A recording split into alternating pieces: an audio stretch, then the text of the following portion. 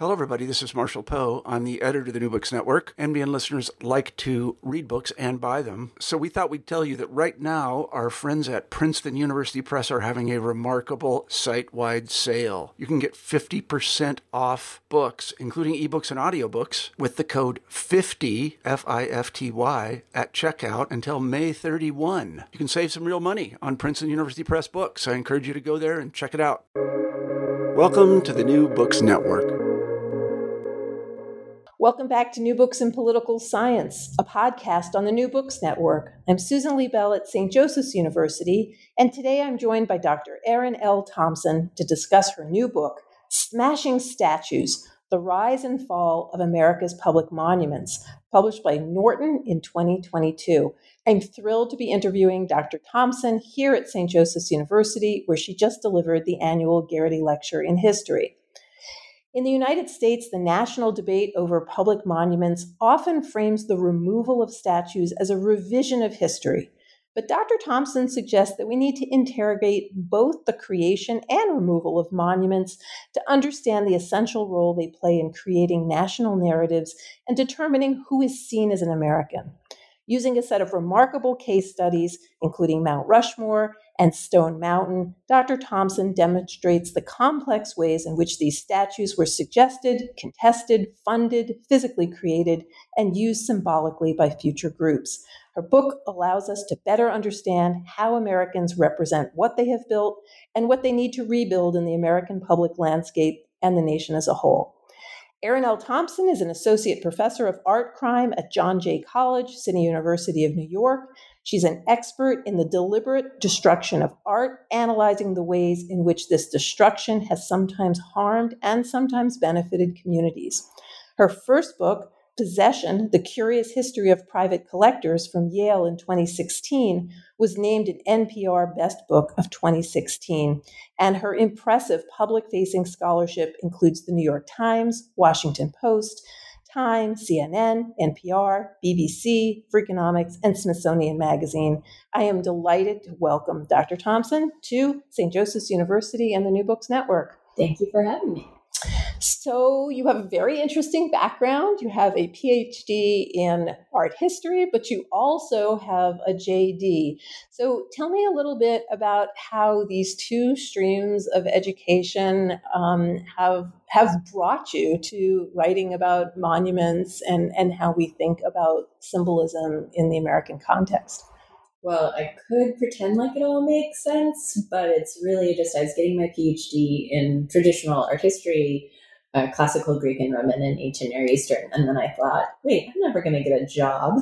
So I went to law school, essentially thinking I was doing that instead, that I was abandoning academia. But after working as a lawyer for a couple of years, the John Jay College posted a position for a professor of art crime with a JD and a PhD. And I was sort of like, I guess that's me. Yeah, that's me.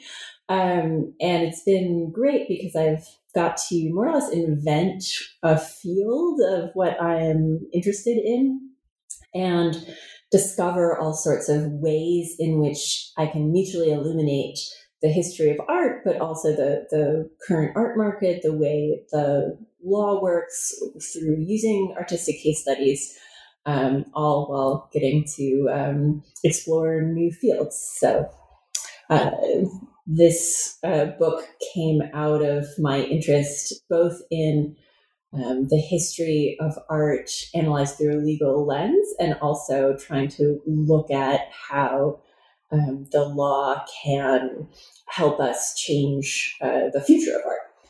I really appreciate the candor of the answer for two reasons. One, a lot of the people listening are graduate students, are academics who have to think about money and what it means to have a career and the extent to which sometimes the path of academia can be constraining given people's interests, right? So sometimes we wouldn't see art history and law as interrelated, but I think as your other work has shown, and this book as well, it's sort of necessary to have a grounding in both. So thanks for being candid about it. Tell me a little bit about how you came to this particular project about monuments. What's the origin story for this particular book?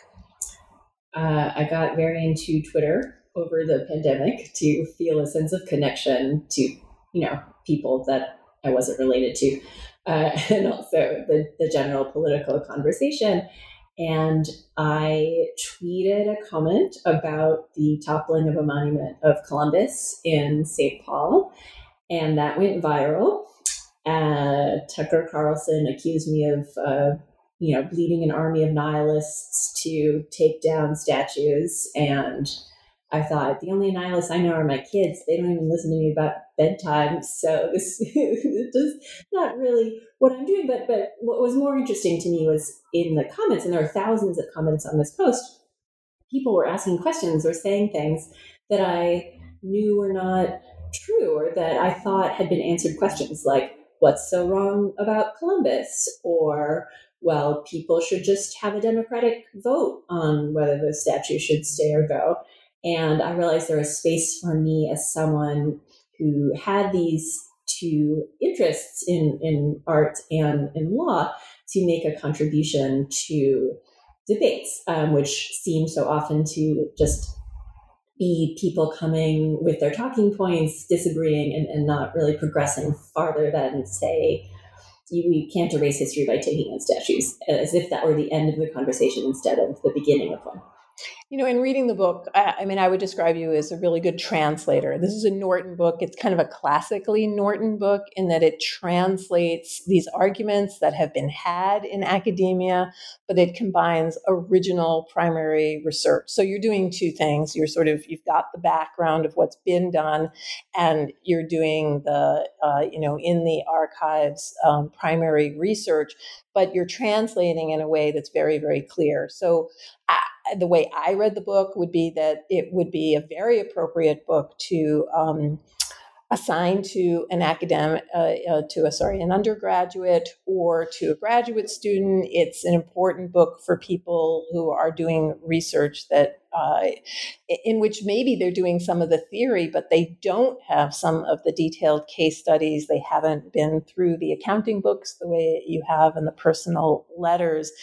And it's clearly a general interest book. You don't need a background in art, politics, or law to read this book. So I think you do a great job in making that happen. It's a hard thing to do, that kind of translation.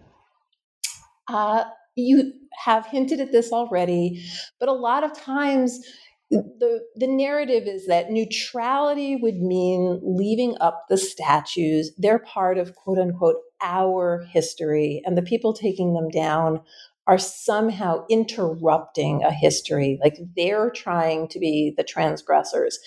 And you have a lot to say about that. So maybe as a way of kind of segueing to the bigger claims of the book, talk a little bit about how you see the building and the taking down of the statues. So you might say that my process for writing the book was asking a series of what I thought of as fairly stupid questions. Like, wait, all right, all the headlines are statues are being removed in 2020, and there's all these news stories with the photos of them being loaded onto trucks, but where are those trucks driving to? Where do the statues end up? Or what history is actually motivating this statue that we are claiming that will be erased? Or does putting them in a museum actually work? So I really loved writing this book because I wanted to know the answers to these questions as well. And I don't think the book comes up with any definitive solutions. My biggest point in the book is that communities should have conversations about monuments, but I wanted to provide some information about what easy answers won't work. Whether it's to question what people actually read on signage, if you're saying, well, let's just throw up some signs, or to point out that many states have laws that prohibit the removal of objects.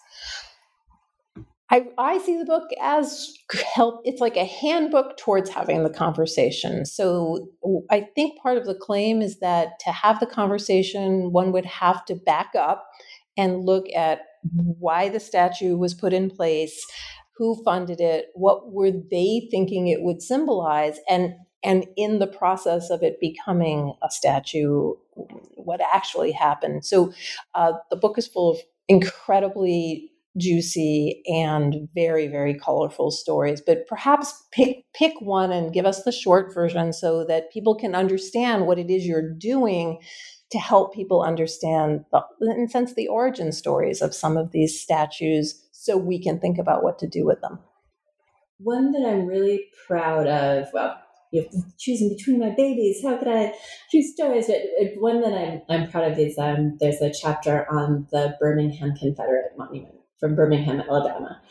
And I'm proud of that because I was able to talk to people who were involved in the taking of it down and fill in some of the backstory of why it went up and support how their feelings of this statue being oppressive were not just sort of general vague in the air, but this was exactly why the statue went up, or the monument went up. So I am interested less in who is represented on monuments and much more in monuments as monuments. So asking who paid for them, what did they say about their motivations? So the Birmingham Confederate Monument went up in two parts in Birmingham, which was founded in 1871, well after the close of the Civil War. So it was a turn of the century monument to a past that the city didn't even have. And both of these parts, the base and the obelisk that sits atop it, went up explicitly in response to interracial unionization efforts of area miners. So if you read the dedication speeches, which were reported at great length in the local newspapers, they're all about how Confederate soldiers sacrificed themselves, had no thoughts of financial gain, just paid attention to their betters in order to stand up against what one speaker called the hideous specter of threatened racial equality. They're really not hiding what they were doing. Not subtle. And what specifically they were doing was trying to break this interracial cooperation in the Union, trying to get white working class men to identify with their Confederate fathers or grandfathers and say, no, maintaining the color line is more important than getting a living wage. Right. Class cooperation versus being split through racial separation. Right. And I was especially interested in this question of what did monuments mean to white Southerners? What message were they intended to send? Because today you so often hear people saying, well, these monuments are about heritage, not hate. But I wonder, do they, again, another of my stupid questions, do they really praise the heritage in a way that everybody would agree with? And then the story of the Birmingham Confederate Monument, I pick up from its beginning to its end when the members of the city start to want to take it down in the aftermath of Dylann Roof's 2015 massacre. And it becomes an incredible debating point within the state of Alabama. So Birmingham is a fairly liberal city within a conservative state. And the reaction to Birmingham citizens saying, we're thinking about taking down this monument, which since the 70s, Birmingham has been a majority Black city. So it's a monument, again, to a past the city didn't even have, that denies the humanity, the equality of the majority of its citizens. And the state responded to this by passing a law protecting monuments. So it could not come down. So when in 2020, the current Birmingham mayor, Randall Woodfin, ordered it to come down, he's breaking state law. He was the first public official to take down a monument after the death of George Floyd, and he thought he might be risking criminal prosecution or removal from office. So I really wanted to talk about this decision that he made, and also to point out that this continues. So I track in the book the many legislative proposals. Almost every state has considered strengthening their preservation laws for monuments, increasing criminal penalties for removing them. So a lot of people are talking about 2020 as a year where we started considering our public art, whether or not things should remain on view, but it's also kicked off a real protective process that might be even more long-lasting. Wow, and you can really see the intersection of law and art.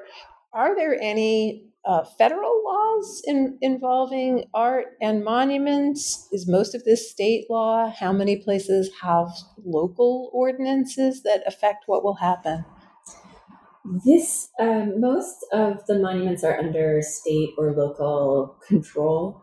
A surprising number were put up through, I guess you would call them public-private alliances, heritage groups that have still technically retained control of a monument. There are a lot of controversial federal sites with monuments, like a lot of Civil War sites, Arlington National Cemetery, etc. So those are in some ways easier, some ways not to change. Everything is a very slow-moving process, more or less.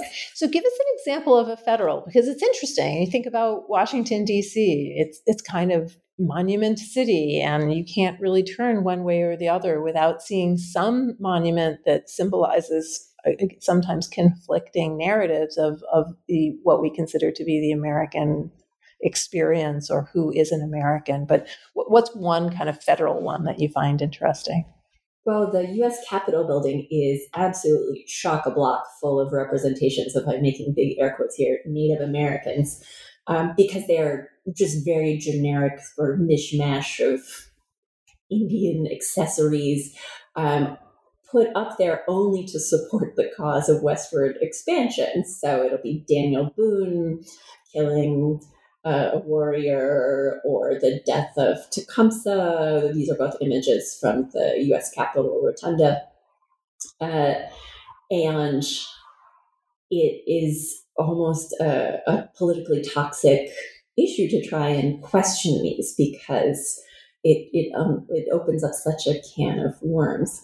Or even what I open the book with is the Statue of Freedom, an allegorical representation of the idea of freedom that still tops the U.S. Capitol building, which was made in part through the work of an enslaved man, Philip Reed, who was owned by the sculptor who was casting it in bronze. So I open the book with the idea that it's really no surprise that white supremacists took over the Capitol building for a brief period, fortunately, but the building, the artwork itself was created to put forward these ideologies, and the artwork still continues to do this, even if we ignore it, even if these monuments might seem something that's only there to gather dust or to have pigeons perch on them.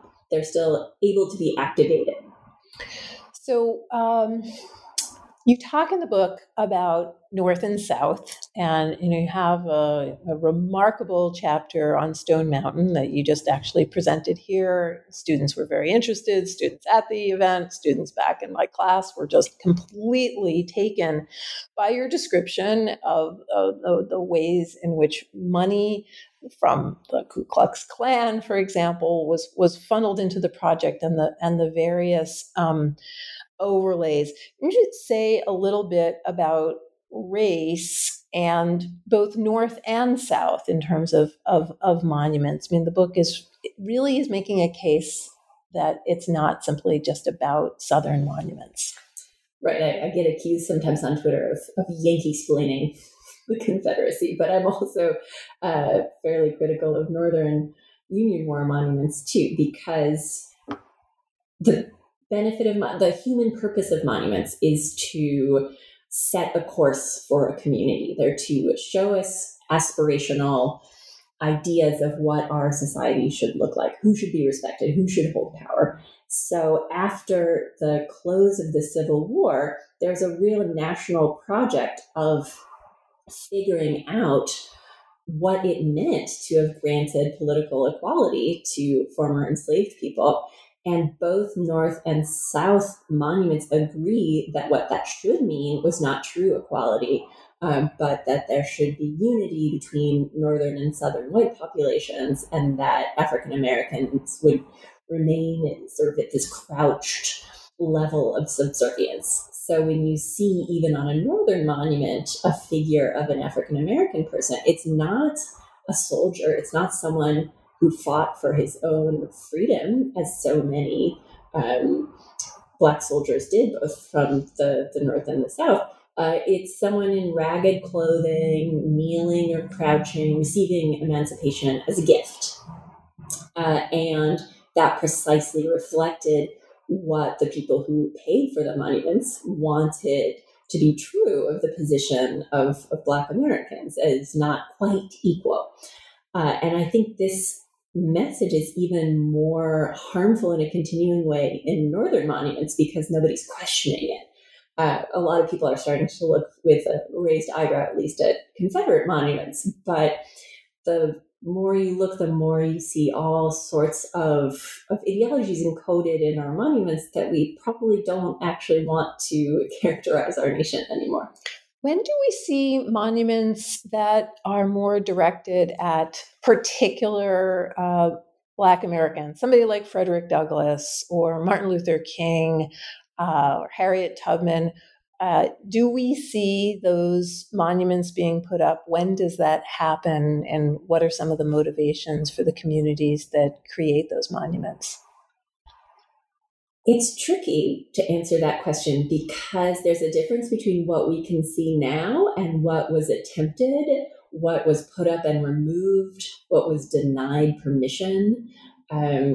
There are very early attempts to memorialize Black Union soldiers that get shoved into some segregated portion of a graveyard instead of having a place in front of the city hall, for example.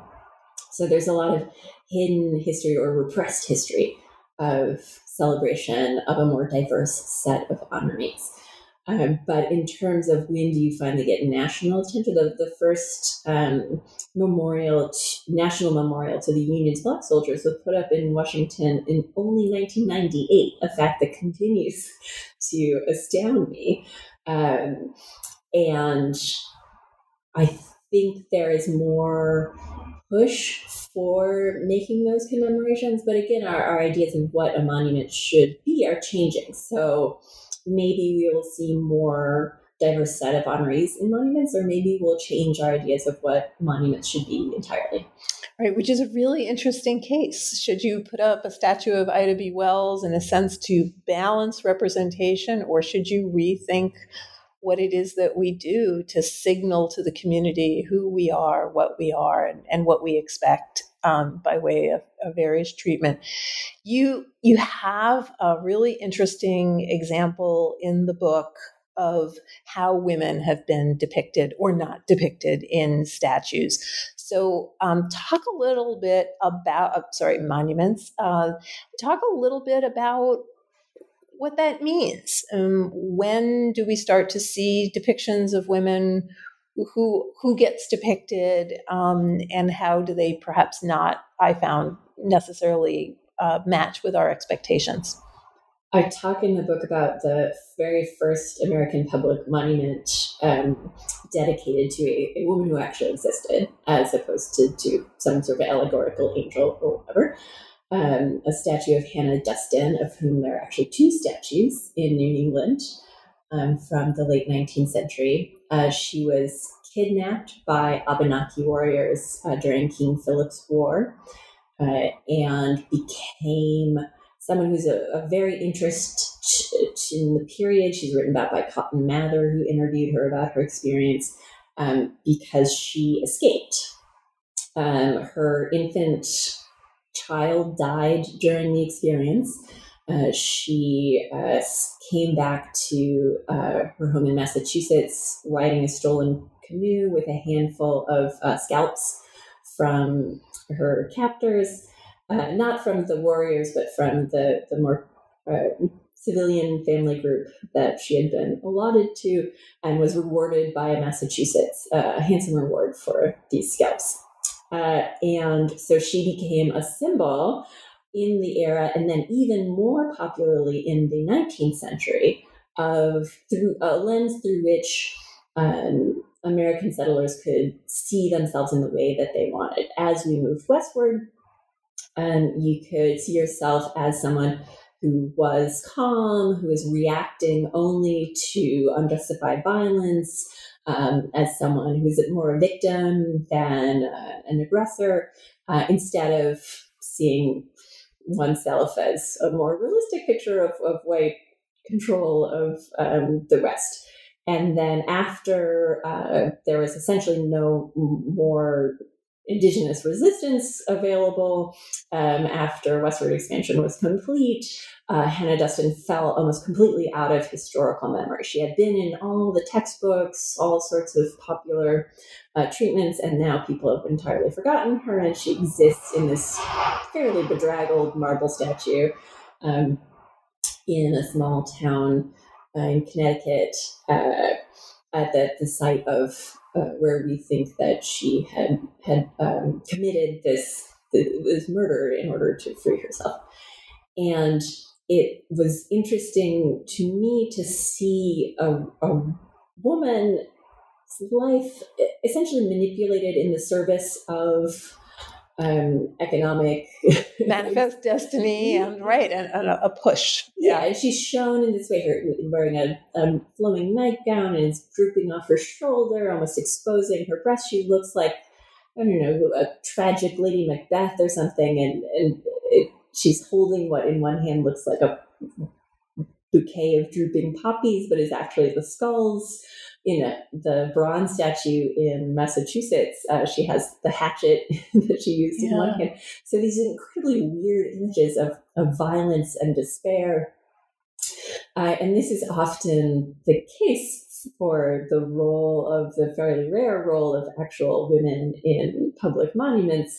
They're there to stand as a symbol for something else, to justify the actions of others. I didn't write as much as I would have wanted about the role of women. There's a whole fascinating history of monuments to the women of the Confederacy, for example, but other people have treated that. And I wanted this book to be more original contributions, to fill in some gaps that I could do. I found it really interesting how the Hannah Duston specificity and also the sexualization with the bared shoulder contrasts with the allegorical figures that we see all over the federal and other state monuments that also have this again unspecific, generalized stand-in for liberty, but often with the kind of the drapey, the exposed, the breast as very, very important in a sense. The exposed woman. You see them sometimes around Civil War monuments. We're recording here in Philadelphia, but in the Northeast. Well, let's be equal opportunity, though, because there are a whole lot of Confederate monuments that represent the ideals of the Confederacy in the form of a super handsome young boy. Or young man, not like boy, but like an adolescent, so somebody who shows the sort of untainted manhood. Yes, and this is something that monuments can do. They speak to a different part of our brain, so it's extremely difficult when you're looking at what's essentially like a pinup photo, a pinup monument of someone very attractive, to stop yourself from following along with that impulse towards attraction. So that's part of the difficulty of contextualizing monuments or just putting up some signage. That signage speaks to a different part of your brain than that guy's really cut. Yeah. So you're try very hard in the book not to offer simple solutions. And you're asking people to look at their history with open eyes and then have the conversation about what to do with this statue. Do you have a couple of examples or an example of a statue that was recontextualized, reclaimed? Are there some stories of successful communities that had such a discussion and then got to another side with the statue?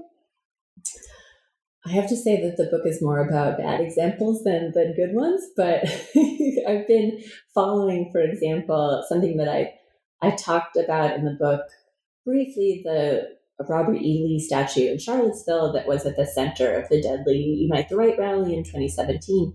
I didn't write fully about it in the book because I knew it was still happening.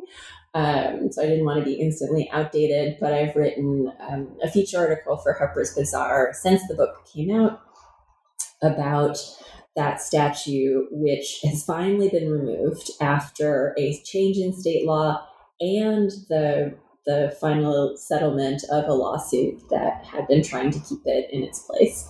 And the City Council of Charlottesville voted to turn over ownership of the statue to a local nonprofit, the Jefferson School, who had proposed to melt it down and commission an artist to make a new statue from the bronze to better represent the community.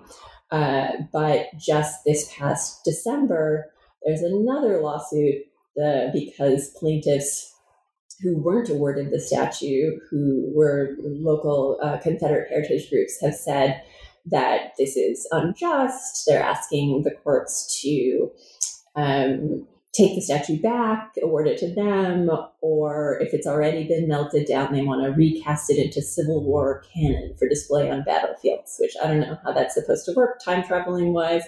But these issues are still very much ongoing. But I think if that happens, that will be the first definitive removal of a Confederate monument from public view ever, and would be very exciting. Yeah, I'm a classicist, so I think that the destruction, the repurposing, the recycling, the reuse, the modification of monuments is what is characteristic of human history. So it's a little bizarre that America has had this resistance to change for so long. And it's funny because we're so new, and I wonder if there's more experience around the world with the layering of monuments. You think about the Pantheon and how the gold is taken from the Pantheon and put into the Vatican, and there's a kind of a blending there of turning your back on the pagan to move to the Christian. Maybe we haven't completely worked that out? ?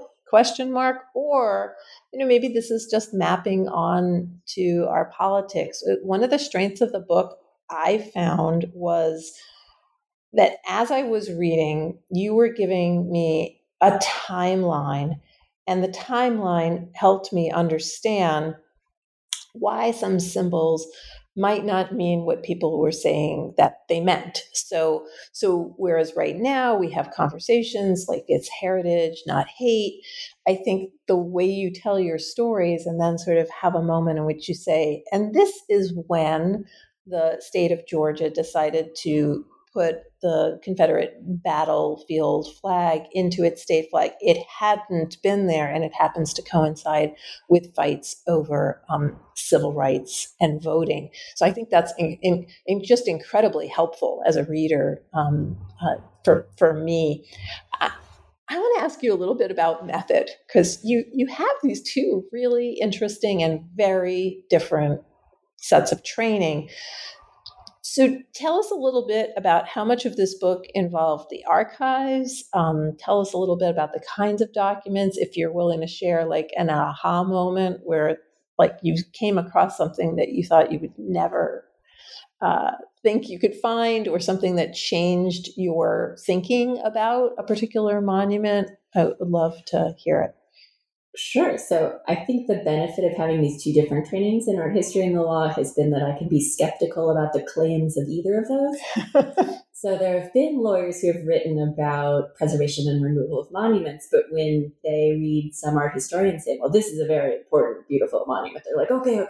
And I'm like, actually, no, that's mass-produced ridiculousness. And even more on the art history side, when they're like, oh, but it's the law that can never be changed or questioned that this thing has to be up. I'm like, people made the law too, so let's let's do some back and forth. The methodology of the book was even stranger because I wrote it all during the pandemic.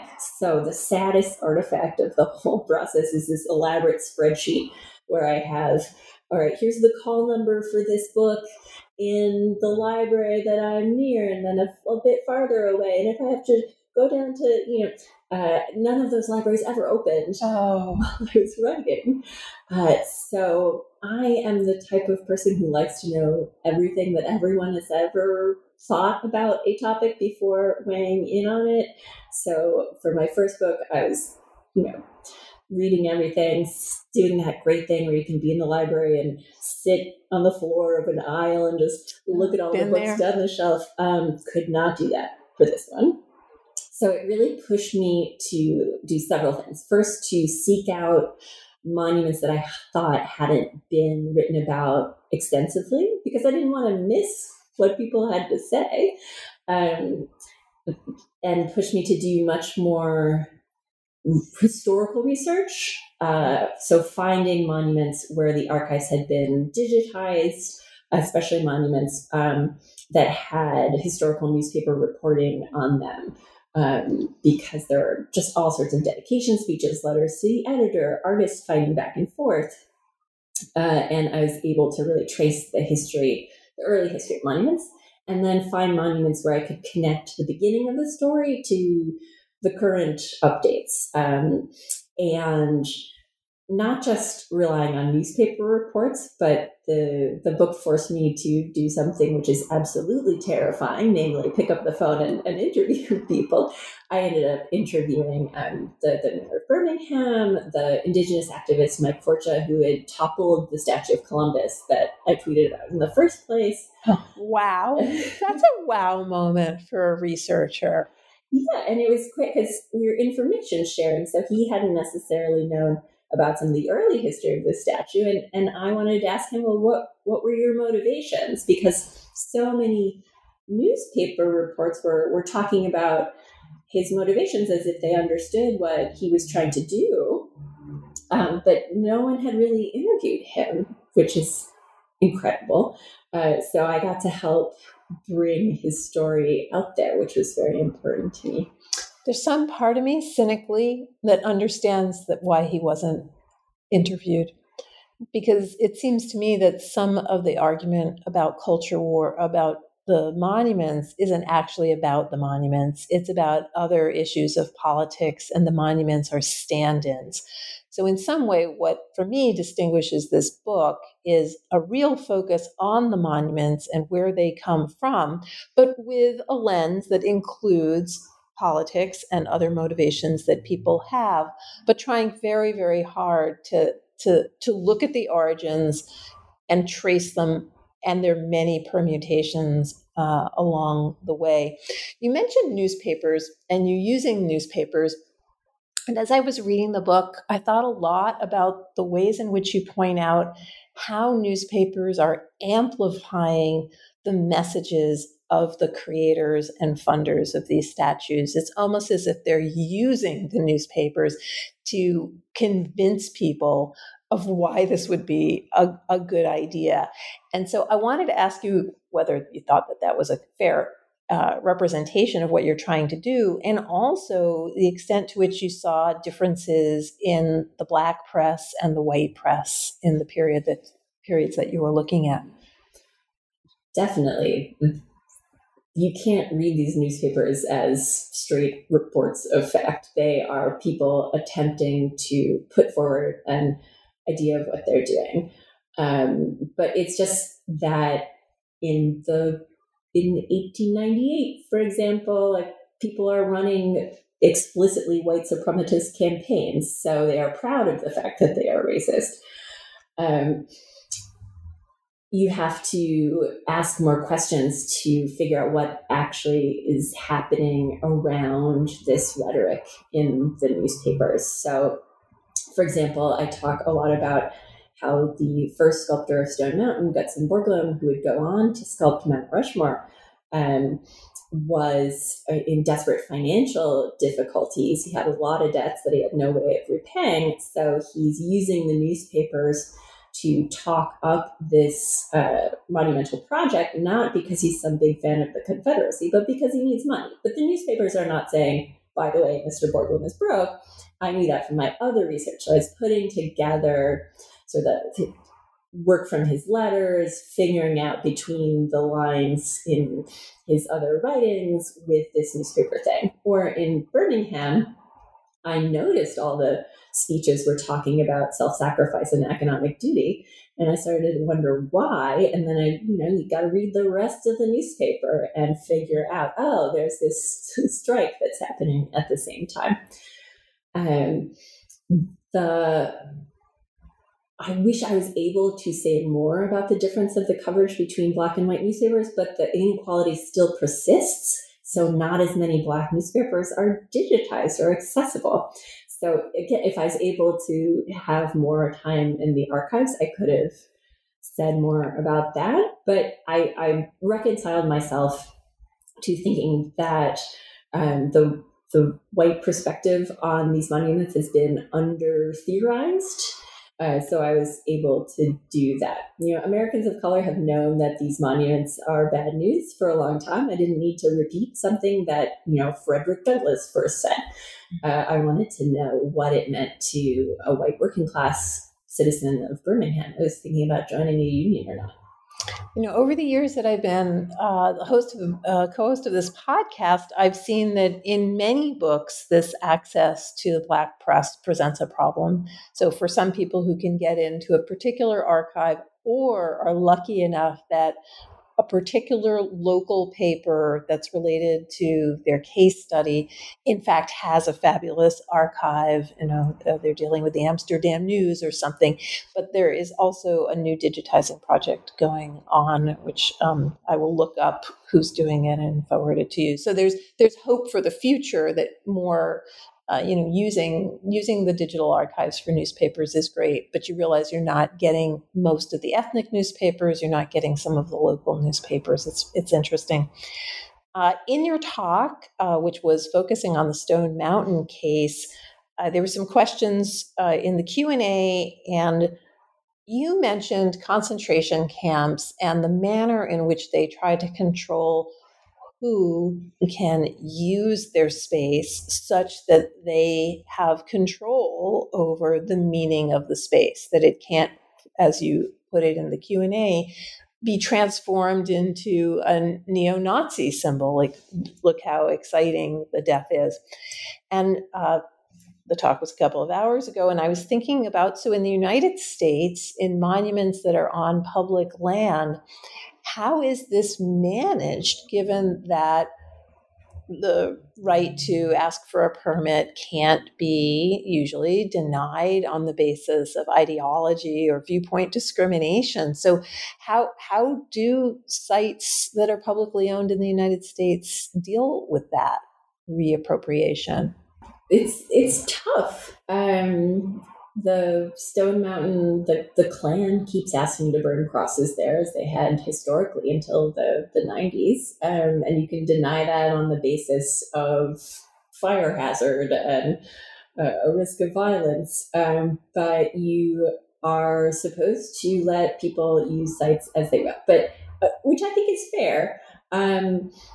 What I want to point out is that a facade of neutrality is not actually neutral if the monument was designed to reinforce ideologies of white supremacy. If you just leave it there, that's what it's going to be putting out in the world.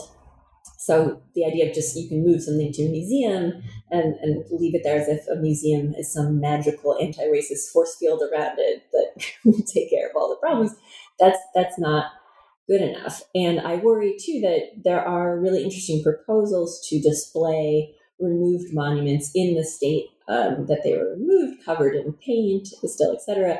But won't that look even more like a martyrdom for some people? So how do you, as a museum, fight to make it a truly neutral space where multiple people can have their points of view respected, versus these monuments coming in already being so pro-white supremacy? You gotta knock that down a bit, I think.